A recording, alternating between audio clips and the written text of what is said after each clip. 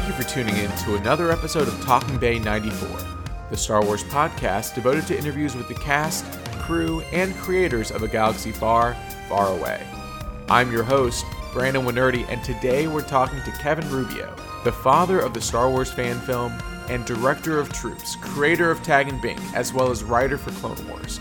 We talk about the inspiration behind Troops, just how involved George Lucas was in Clone Wars, and of course, Tag and Bink becoming canon in Solo. This is Talking Bay 94, episode 25, Kevin Rubio. All right, today we are joined by one of the most famous fans of Star Wars, really, and Mr. Kevin Rubio. Mr. Rubio, thank you so much for joining Talking Bay 94 today. Absolutely. Just call me Kevin. Mr. Rubio is my father. All right, Kevin. Well, what was the first interaction you had with the saga, and how did it kind of shape you? What did you initially even think of the movie? My first interaction was seeing at Century 23, probably, I want to say June 25th, 1977, in San Jose, actually, Winchester, California. I saw it with my folks. I say it's the 25th of June because that's about the time it was released nationwide, and that was near my mother and father's wedding anniversary. Mm-hmm. And I think that's like the nearest Saturday that my father could take all of us. The only takeaway I vividly remember was simply my father saying that this was longer than the line for The Exorcist. Other than that, I don't really remember too much about it, other than I really enjoyed it, and spent the next 6 months just devouring anything I could as far as articles or any television specials or reports that would flash across the TV, and try to find out as much as I could about the movie. And by the time I saw it a second time on my birthday in December, I knew the whole story, every character, how it was made, all that stuff. So it really did make an impact. That's what. Yeah. Long story short, you made an impact. Well, as a 10-year-old kid, I was the right age. So everybody out there can now do the math. Right. Yeah. Because then you went to school for film, and you got into animation. I would assume that kind of learning about Star Wars and learning about how it was made, I mean, it's made an impact through every generation of filmmakers since. Was that kind of the case for you? Well, yeah, with like pretty much every filmmaker my age who grew up on a diet of Spielberg and Lucas. I wanted to be a filmmaker. Living in a rural small community in Central California, we didn't really have access to much in the way of film equipment, but my hometown had a very progressive theater arts program, as well as my high school had a really strong arts and photography wing or division or whatever you want to call it. So I was able to study pretty much all of the arts, with the exception of editing. Throughout high school and junior high. Sadly, and this is a dig at my former school, the arts there are not what they used to be. It's kind of just disgraceful. Mm-hmm. In the 70s and 80s, a different story. So yeah, that kind of then led me to obviously want to come and study here in Southern California, and the schools opened were UCLA, USC, and Long Beach State, as well as I think Northridge also had a film program, and then there was also the Cal Arts. Mm-hmm. I ended up going to Long Beach. Probably, if I'm being honest, it was because it was Spielberg's school. Mm-hmm.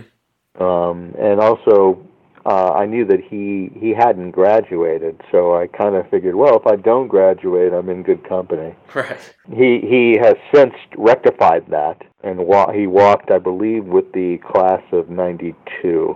I'm sketchy on the details, but my memory is that I guess his kids were all getting to college age, and he was trying to instill the benefits of education, and they could always come back at him with, well, you didn't graduate, you seem to have was fine. So he approached the school and said, "What do I need to graduate?"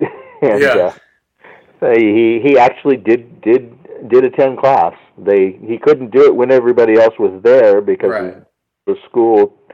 Again, if I'm memory sketchy, but I believe the reasonings being that the school could not, they couldn't function if he was on campus. So he had to come in off hours. But I understand he did come in. He took tests. He completed assignments, and they also gave him credit for classes by simply saying, "Well, Jaws is good for this class.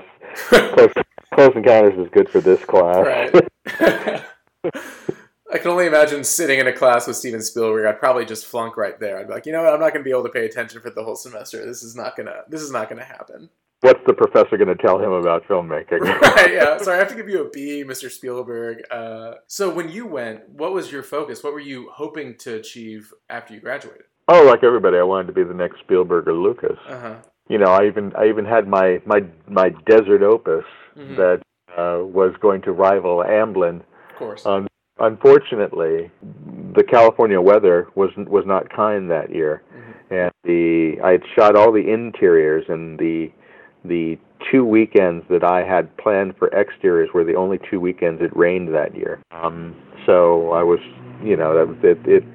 As probably not as expensive now, but more expensive then to rent all of this equipment to go out into the desert and shoot. And so I rented the equipment, but was unable to shoot anything. At Long Beach, at the time, the film school was so desirable that they could pick and choose who they let in, and more importantly, who they kicked out of the program if you weren't making the grade. And part of that was you finished your projects on time. And so with 5 weeks to go and no film, one of my friends who is now a Muppeteer, he was always bugging me that we should do an animated movie. He really wanted to do one. And so I kind of said, well, I got $700 and I knew that at the time an animated film had not been done at Long Beach State in 20 years. So I gambled with the fact that if I could animate most of it and then just slug in storyboards, that they would let me pass and let me stay in the program. And that's exactly what happened. In five weeks, my friends and I did a claymation movie. What wasn't finished, we slugged with storyboards. Right. I got to stay in the program. I finished the film the next semester, and out of money, I did what every film student did. Called one of his friends that was now working at a studio, and said, "Hey, man, can I give you the film to transfer onto videotape so that I can give the promised copies to my cast who had done it for free, as most actors do, and I believe still do today for film students." And I jokingly, but sort of not jokingly, said, "And if you want to show it to your bosses and get me a job, that would be awesome too." And so they took the film with good humor. Came back the next week with my copies on VHS transferred, and they said, "Hey, it's really good." And I said, "Oh, thank you." I said, No, it's really good. I showed it to my bosses, and they want to hire you." And so that is how I became an animator and a character designer. That was my first foray into a professional job doing what I had trained to do. Up to that point, I have been doing gigs, but I was like a page at Paramount. I did tour guiding at Universal, little odds and ends. But in '94, I was thrown into the deep end with 5 CalArts guys and said, "So you're an animator?" Like, sure. And when you draw 8 to 10 hours a day, 5 days a week, you do get good. Yeah. So that's, in fact, my Emmy card still says animator. And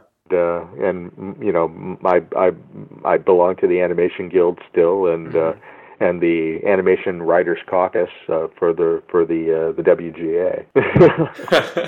It worked out. Yeah. So from there, having done character designs for what was the burgeoning Fox Kids network, I then got hired by Fox Kids to run their cell animation art department. And because I was an employee of Fox, when the special editions for Star Wars came out, we all got to see those in advance. That was also the time that South Park, the Spirit of Christmas short, making the rounds in Hollywood as a videotape, and the guy that commissioned that film was actually 5 doors down on my floor at Fox, and Trey and Matt were working for him.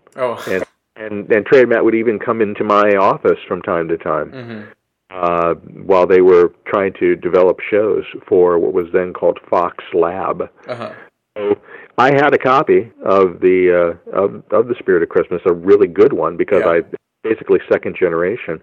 And so all of my friends, we're seeing this. We're seeing Trey and Matt blowing up all over town, and like any person a little bit pompous and narcissistic, that I could do that. And after seeing special edition, Star Wars special edition, I'm walking back to the parking lot with a group of my colleagues from Fox Kids and their friends that we all brought on the lot. And 3 of the guys, Dave McDermott, David Hardgrove, and Stephen Milching, were in the process of doing a comic strip for a magazine called Sci-Fi Universe. It was going to be Tales of a Bounty Hunter, and or Tales of a Death Star Scanning Crew, which was a parody of Tales of a Bounty Hunter, which was in Dark Horse. And it was going to be just Star Troopers that get up in the morning, shave, shower, put on their uniforms, then go down to Docking Bay 327 and walk up the ramp to the Millennium Falcon and get shot. And I can never remember who it was, so I kind of credit all of them. But one of them said, it'd be funny if you crossed cops with Star Wars. And since nobody took it, you were like, wait a second. I said, that would be funny. Yeah. So I went back to my office rather than going home, and I was across from the tape vault. So I just pulled up, like 6 episodes of Cops, which was a Fox show, and watched that. Kind of got the gist. The most common stories were Grand Theft Auto and domestic abuse out of the 5 that I randomly pulled. So I decided to base it on that, and just like, okay, what are my assets? What do I have? And how can I do this as cheap as possible? And that's kind of how we get into Troops. Incidentally, Stephen Milching is now the foremost writer of Star Wars canon outside of the movies.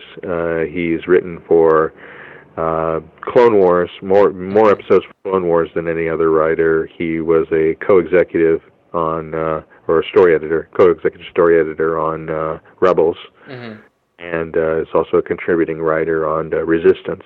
And Dave McDermott, also an animation writer with list of credits too numerous to mention.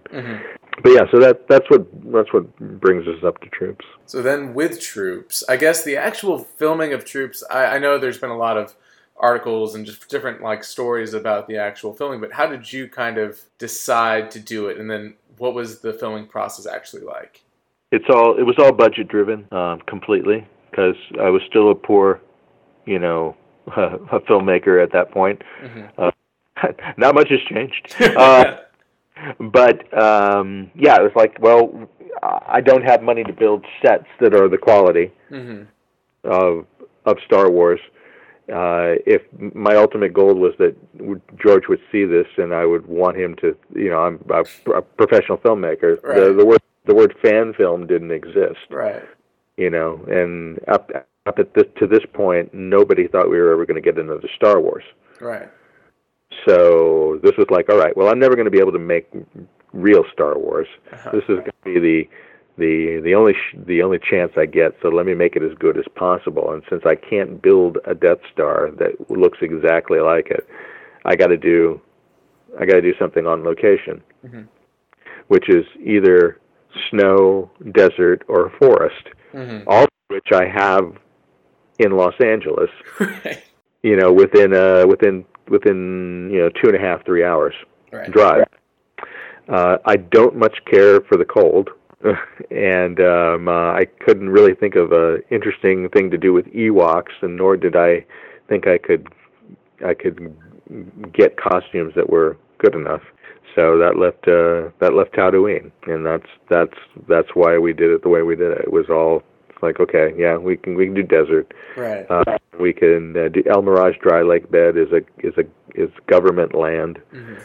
As taxpayers, we can use it, and we can use it cheaply. And everything was done above board because I knew that if I was going to take a crew out into the high desert and put costumes on, if somebody fainted from heat exhaustion or there was a medical emergency, I wanted the ability to be able to evac them out with a helicopter. So we had, full insurance and full coverage, which was required by the state of California to shoot on government land. That was the most expensive thing. That was the insurance was $700 for the day. Mm-hmm. But to rent El Mirage at that time was like $150. So I had an entire desert. Right. In as much as you can. I didn't have a crew that could keep people out of the background, but we did our best. So on set, when you had to cast people and you had to kind of tell people, like, hey, we're going to film a Star Wars parody, what was kind of the thought process? How did you even kind of start writing this script to make it tight and make sense within a Star Wars universe even? It was taking those situations of a domestic abuse right. and Grand Theft Auto and translating it into that universe. And so when that's your focus, there are only certain things that fall into place when you're dealing with Star Wars. I said, well, that translates. I thought droids would be cheaper than land speeders because I didn't want to build a land speeder, but I knew guys that already had R2-D2s. So I said, well, all right, we're going to do R2, and we're going to do what happened when just before Luke and Ben arrive at the burning Jawas, and then I thought, all right, and then we'll follow that motif, and we're going to do what happened just before Luke arrived back at his burning homestead. That's kind of how it is, and I'm a better writer now, but I knew how to write dialogue and how to do a script, and I was basically following the Cops format. That's kind of how it worked, and again, it was all budgetary. I had worked at Universal Studios as a tour guide, and as a performer. So I had friends who were little people who I knew would be up for donning Jawa costumes. I didn't have stormtroopers. That was the hardest thing to get. One of my best friends was a special effects supervisor working at the time on Babylon 5. I knew we could do the effects. I worked at Fox, so I had just a vast assortment of talented post-production people that were all like me, who grew up on Star Wars, and as soon as they started seeing footage, of course anybody would be trepidatious, say, hey, I'm doing a Star Wars thing. You have fun. Right. When people started seeing the footage, and the effects, then it was like, shit, what do you need? Right. And that's pretty much what happened. And as far as the troopers go, that was luck. My roommate at the time was head of admissions at the Arts Center in Pasadena. Mm-hmm. When Star Wars Special Edition, A New Hope, I just call it Star Wars, came out, the very next day on the front page of the LA Times were these stormtroopers that were outside of Mance Chinese, and I thought that they were from publicity and marketing at Fox. So I called up publicity and marketing because I'm a Fox employee, and I asked, hey, what's with the stormtroopers, and can I borrow those? I said, we don't know. They weren't ours. So I did some digging with friends of mine who I knew were at the show, and talked to a buddy, Bruce Wright, who's an animator at Disney, and he said, I don't know who they are, but they all go to the Arts Center, and two of them are twin girls. Uh-huh. So it was like, well, how many twin girls know Vacuform at the Arts Center? So with that, I just went to my roommate and her to find out who these people were. She came back with their names and their contacts, and that's how I contacted them. I said, "Hi, my name is Kevin Rubio. I'm an animator and a director at Fox," which was all true. And I said, "And I'm doing a little Star Wars short. I'd love it if you guys would be in it." Mm-hmm. And I gave them the script, and they, again, like most people, yeah, fine. They took it politely, but they called me the next day and they said, "We get these all the time. Yours is the only one that made us laugh, and we want to be in it." And that's how I got the Stormtroopers. So when it was released, kind of what was the reception like, and how did it kind of build the steam that now we're kind of used to? Like, for instance, I was introduced to it on the Force.net website, but what was your initial plan for release? Well, the initial plan was always to show it at Comic-Con, because that year, and this was back when you could walk into Comic-Con on the first day and still get a hotel and buy a ticket. Right. But because I was a working professional and had been going to Comic-Con at that point, I'd been going for 5 years. I got the invite as, do I want to do any panels? Mm-hmm. And that year at Comic-Con, the themes were the 100th anniversary of Dracula, the salute to the independent filmmaker, and the 20th anniversary of Star Wars. So I ticked 2 of the 3 boxes, and so I just said I'd like to present a Star Wars parody. And Comic-Con, again, like anybody else, okay, sure, we'll give you. Right. We didn't get the projectors that we asked for. We didn't get they wound up getting us a 36-inch CRT. Which for the newbies or the general public is a cathode ray tube. It's an old television,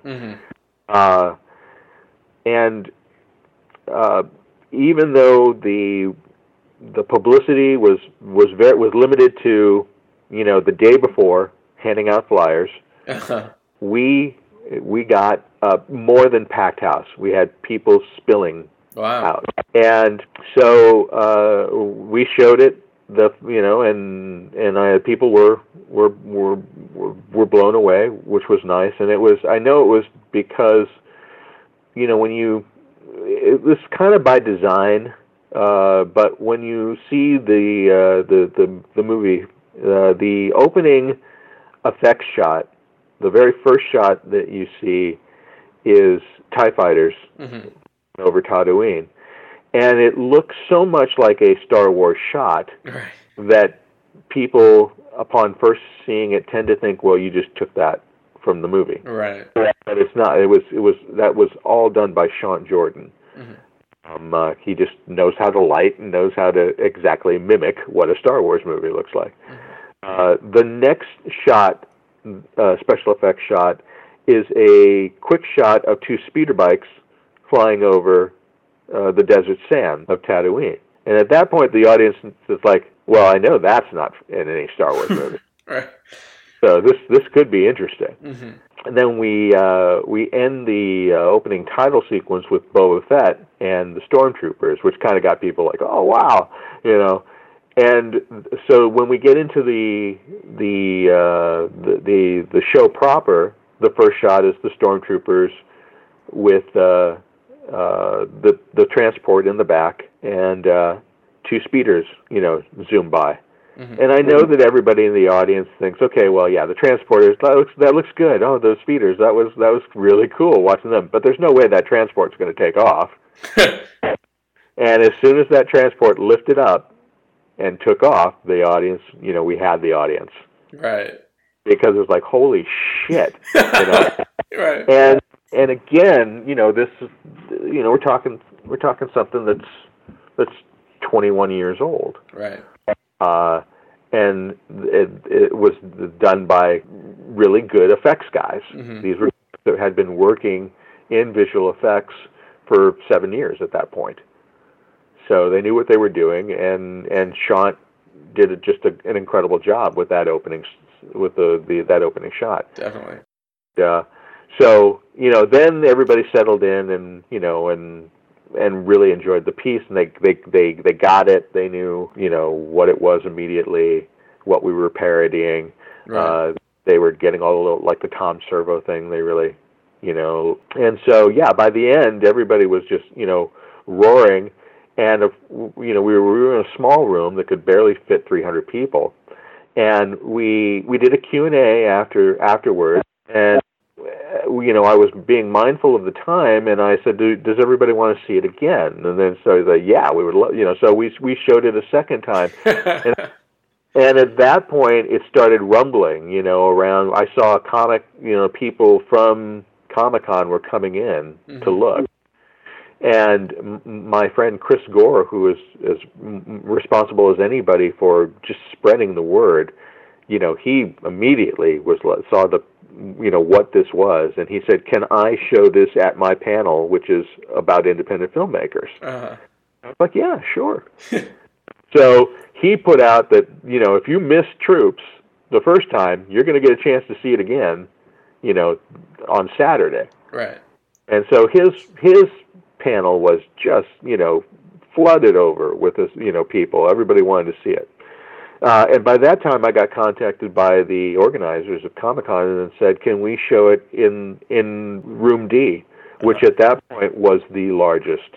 I think that one could hold 1,000 people, maybe 2,000, but I don't know. But it was the largest one that they had at Comic-Con at that point. Now it's Hall H, but this was Hall D. So they ended up showing Troops in Hall D Sunday.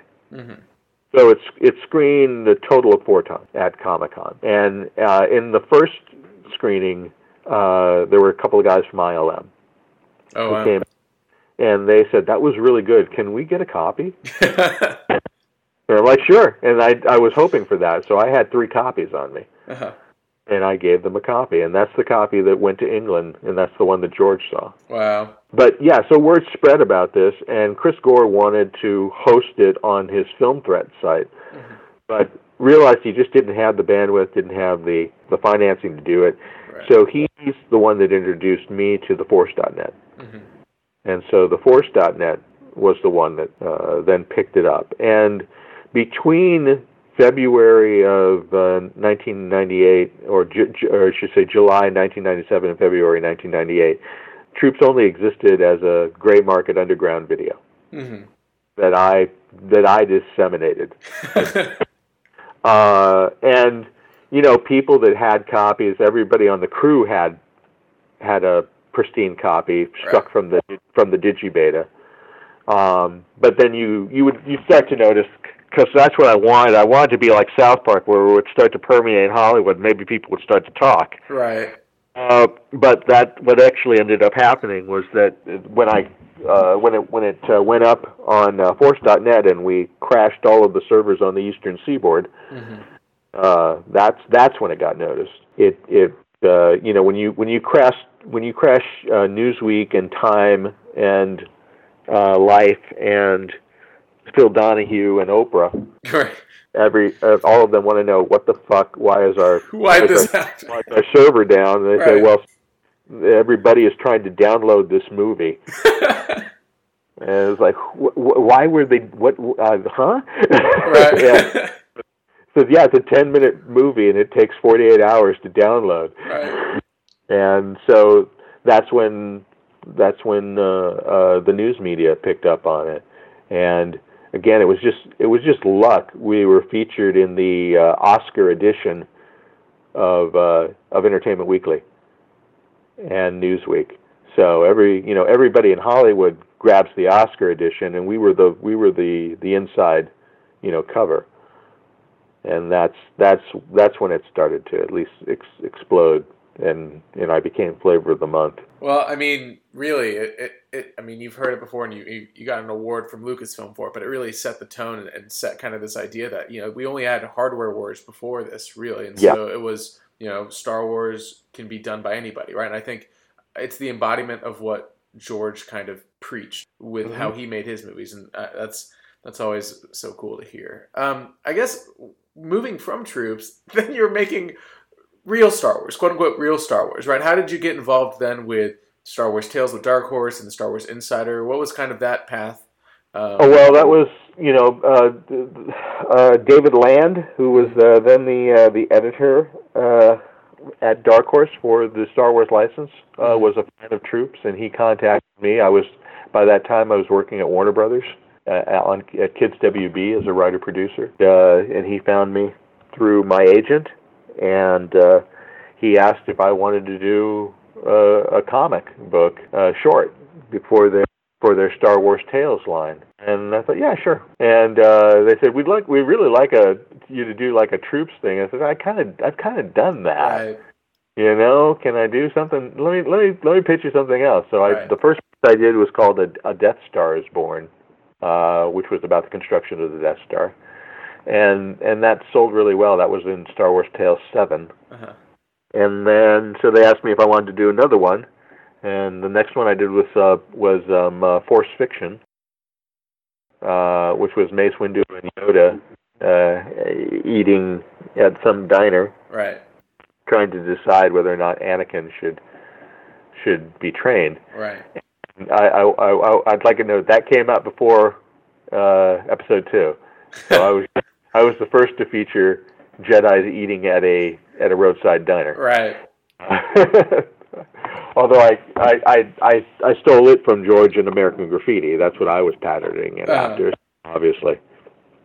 And that issue sold very well, and you could kind of track anytime I was doing a short, the issues would sell a little more, and whether that was because I was also in the same issue as Sergio Aragonés or not, I don't know. I tend to think the latter. But Lucasfilm then asked if I wanted to do my own comic book. Mm-hmm. And again, Dark Horse saying, God, we really like something with like Troops. And so I said, all right. Fine, yeah. I'll do something with Stormtroopers. Mm-hmm. And I pitched them Rosencrantz and Guildenstern are dead in the Star Wars universe. Right.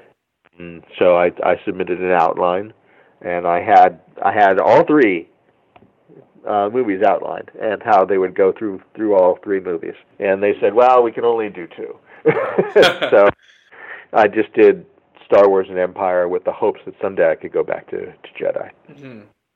And and that's kind of it. It was just like, how do you weave stuff, and how do I explain plot inconsistencies and holes that bugged me for years.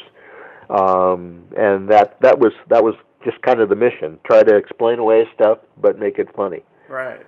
Yeah, and then I think like a year later, they wanted me to do a part 3, but they only wanted a 12-pager, so I did the Revenge of Tag and Bink. Right. It was supposed to be the Return of Tag and Bink, but when I told them, I said, look, for all the press, it's the Revenge of Tag and Bink, but the story is the Return. Right. So let's get that meta, but somebody didn't get the note. Tag and Bink don't take revenge, right? That's the so the story, and I think that's Star Wars Tales 21. Uh-huh. It's the Revenge of Tag and Bink, but it should be the Return, which is why when I did the Return of Tag and Bink special edition, mm-hmm. that's the whole deal.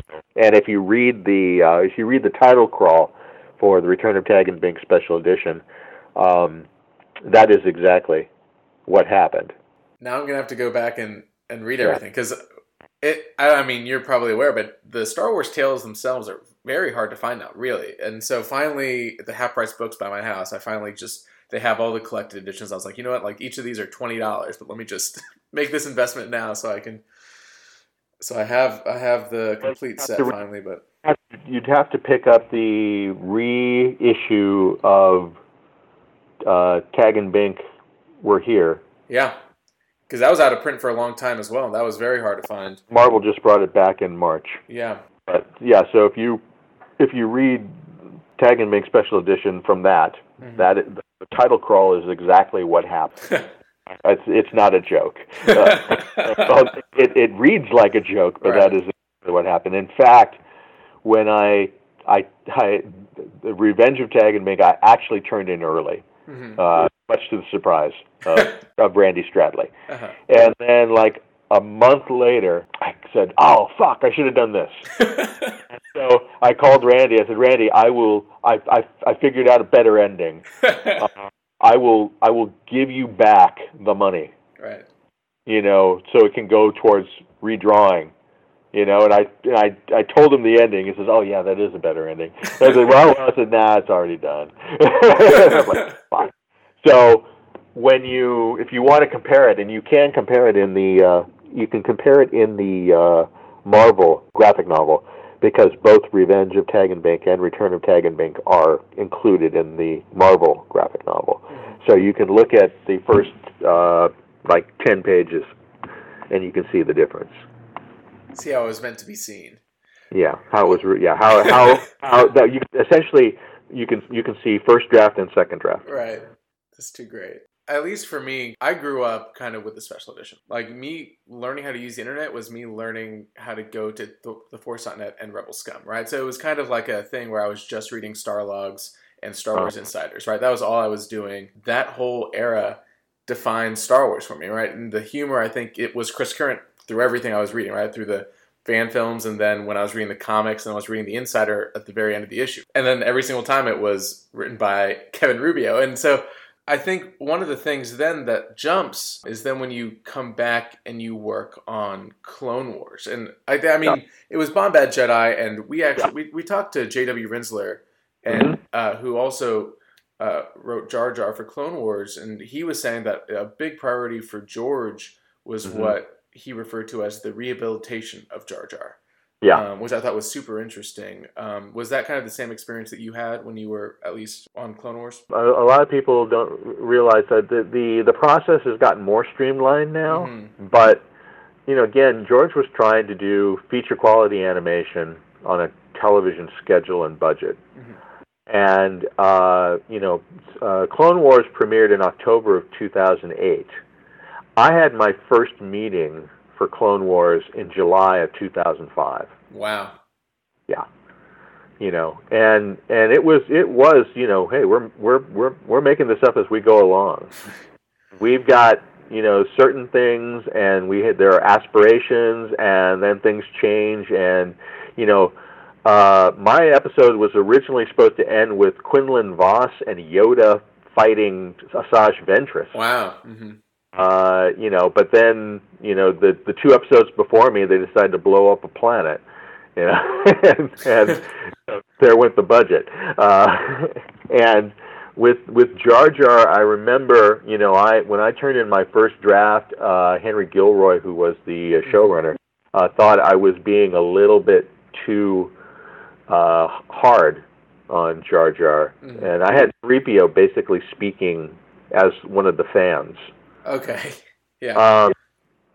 And so he asked me to soften it up, and then George actually overruled him. He said, "No, 3PO should treat Jar Jar like the fans treat him." Wow.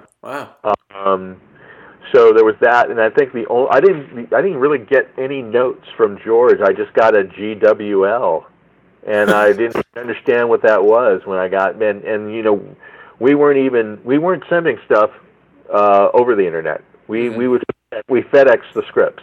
That's how secretive it was. Right. So we would write the scripts, we would print them out, and we would FedEx them. I'm sure it's changed now. Right.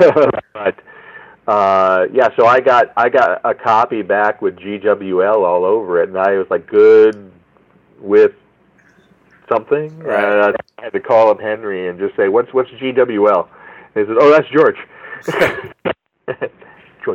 George Walton Lucas, yeah. And I get credits for there's sometimes people, they say, "Oh God, I love that whole thing about Princess Leia," the line read with Princess Leia and 3PO, where it's like Jar Jar, and the Roger. That's I'm given credit for it, but that was actually George in the booth. I love it. Doing a rewrite and doing a voice direction. So, those people that perceive George as not having a good sense of humor or not knowing, they are wrong. Right. He just has a very British, wry, sometimes black sense of humor. Right. It'll be very interesting kind of looking at Clone Wars in a few years, because I think people are underestimating how much George actually did on that, right? I mean, we know that he did everything on it. Yeah, it's a George Lucas Star Wars, and I think people kind of didn't even realize. Yeah.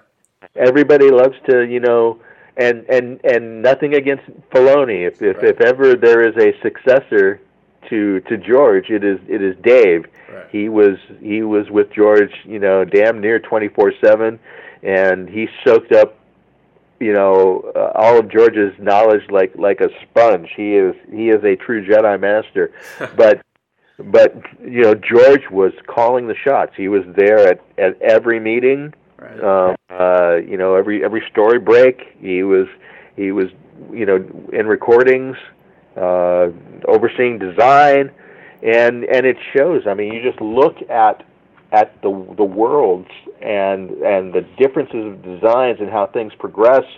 And sometimes people don't understand, because everybody wants to claim Star Wars for their own, and that just speaks to the popularity of the brand and stuff. And there was this initial pushback when people saw Resistance, saying, "Oh man, they're just making it for kids." I was like, "That's what all of them are for." That's Star Wars. Yeah.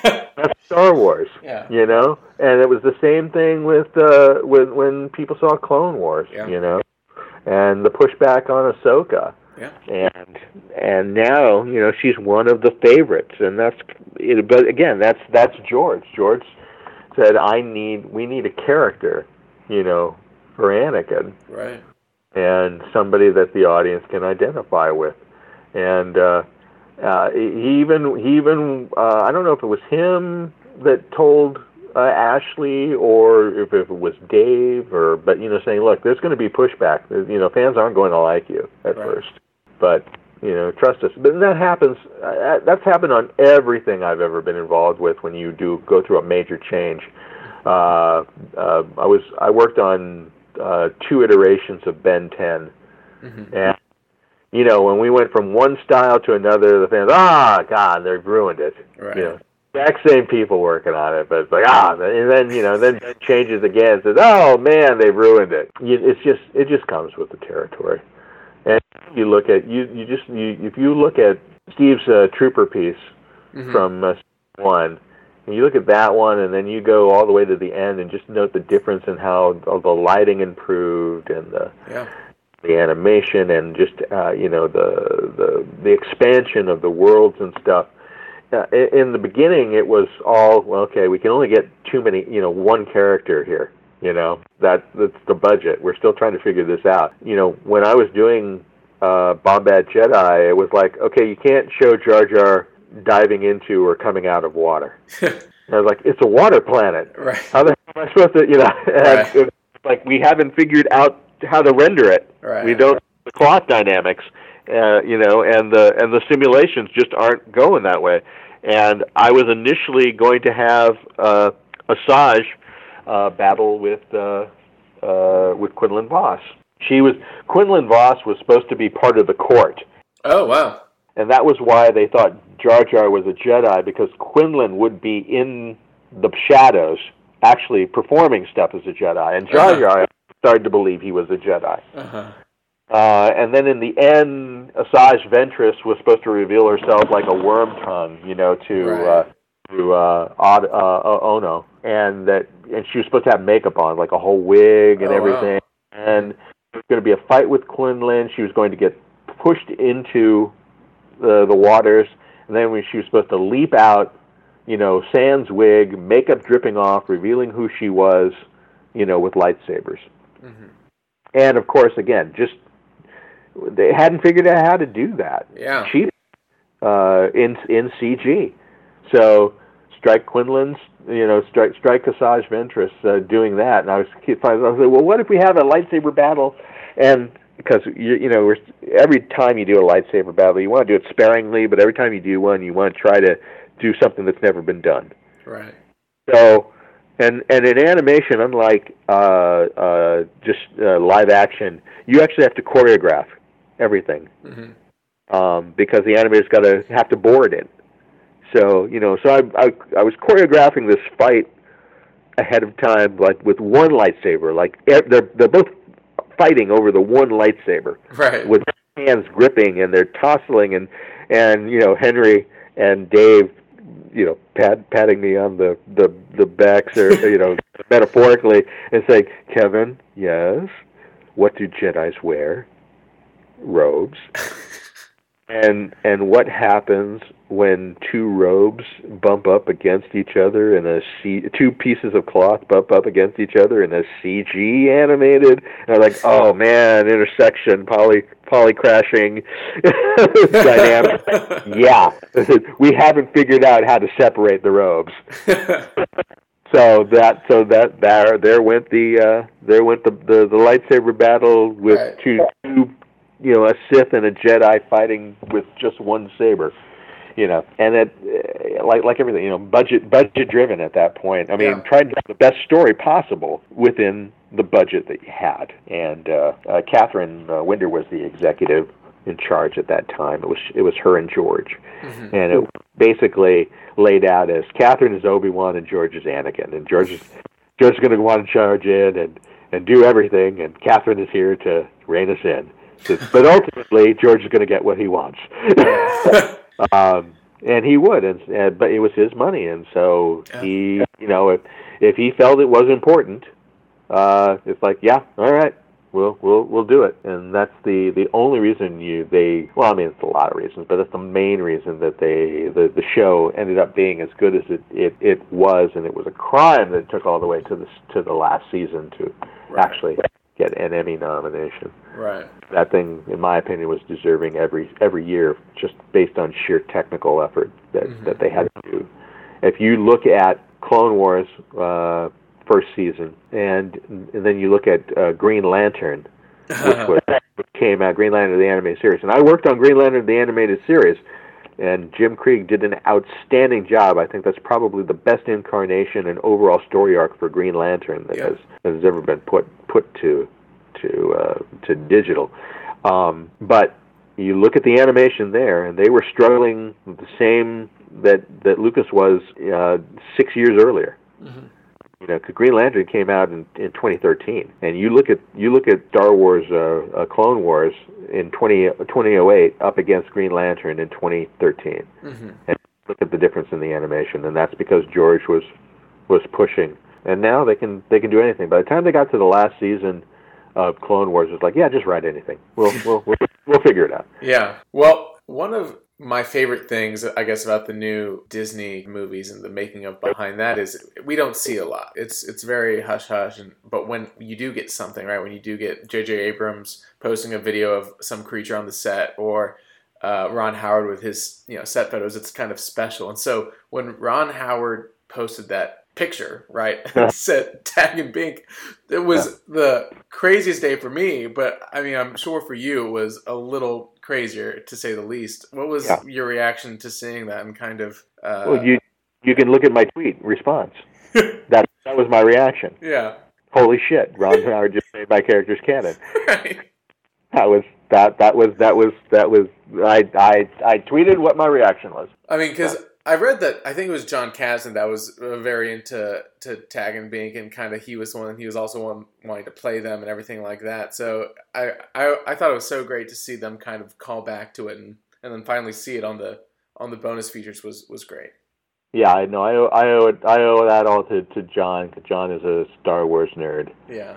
To the nth degree, more so than most people. No, that was a nice little cherry on top. So what are you working on now? Where can people kind of see more of your work if they want to check it out? The last 2 years I've been doing stuff for the foreign market. So unless you're in China or Paris, you're not going to see the stuff I've been working on recently. Uh-huh. And as they say, I am in the process of doing 3 other things, but I can't talk about them right now. Prior to that, I mean, I did Thunderbirds. Mm-hmm. Gosh, what else did I do? I did Avengers Assemble. Been doing Like I did Ben 10. I did Justice League Action. Yeah, it just doing stuff here and there. Mainly working at my buddy's Synaptic Studios, and we've been just developing IPs. And come close a couple times. We've been, like everybody else, we've been pitching all over town, Netflix and Amazon and all the streaming channels and stuff. We had one that Netflix loved, but another studio that will go unnamed is going to be dropping a movie that apparently sucks. And they said, but it's close enough to ours that if we came out, it would just be associated with this movie. Yeah. And apparently the studio that shall not be named has put so much into it. They have actually gone ahead and done a TV series to accompany it later. So yeah, it would be like I'm trying to come up with an analogy, but no matter how good and how different the project that we pitched, it still had some key elements that are like this property that is going to be coming out next year, and so Netflix had to do a pass. They were like, "We love it, but right. Yeah. Everybody's going to associate it with this." Right. And I know you always hint at a potential Tag and Bink sequel, but I know you pitched something, I guess, eventually, but Marvel is, Heather Antos was pushing for it, and then she left Marvel, and then the people that came in, they were like, nah, even though the whole reason that Marvel put out Tag and Bink again was to test the waters, and apparently it's selling great. Yeah. But for some, I think it's Marvel that doesn't want to do it. I have 2 Tag and Bink follow-ups. But so fans out there, just complain to Marvel. I'll start the petition. I'll start tweeting it out. But yeah, I mean, because you would assume that thing sold so well just because I had an original copy, but if I wanted to buy a new one, a year ago, it would have been $100 for the paperback. So, But I'll even tell you, the titles are Tag and Bink Awaken and Tag and Bink the Second and Third Last Jedi. Oh my goodness.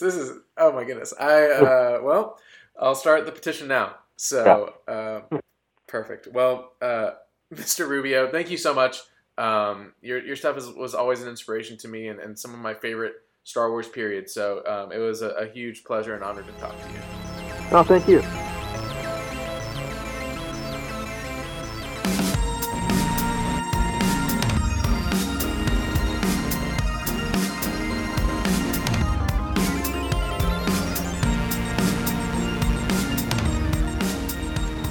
Thank you again to Mr. Rubio for taking the time to talk to me and let me geek out about some of my favorite things in Star Wars. Follow him at @TheKevinRubio on Twitter, and please join me at tweeting at Marvel to get the sequels to Tag and Bink published.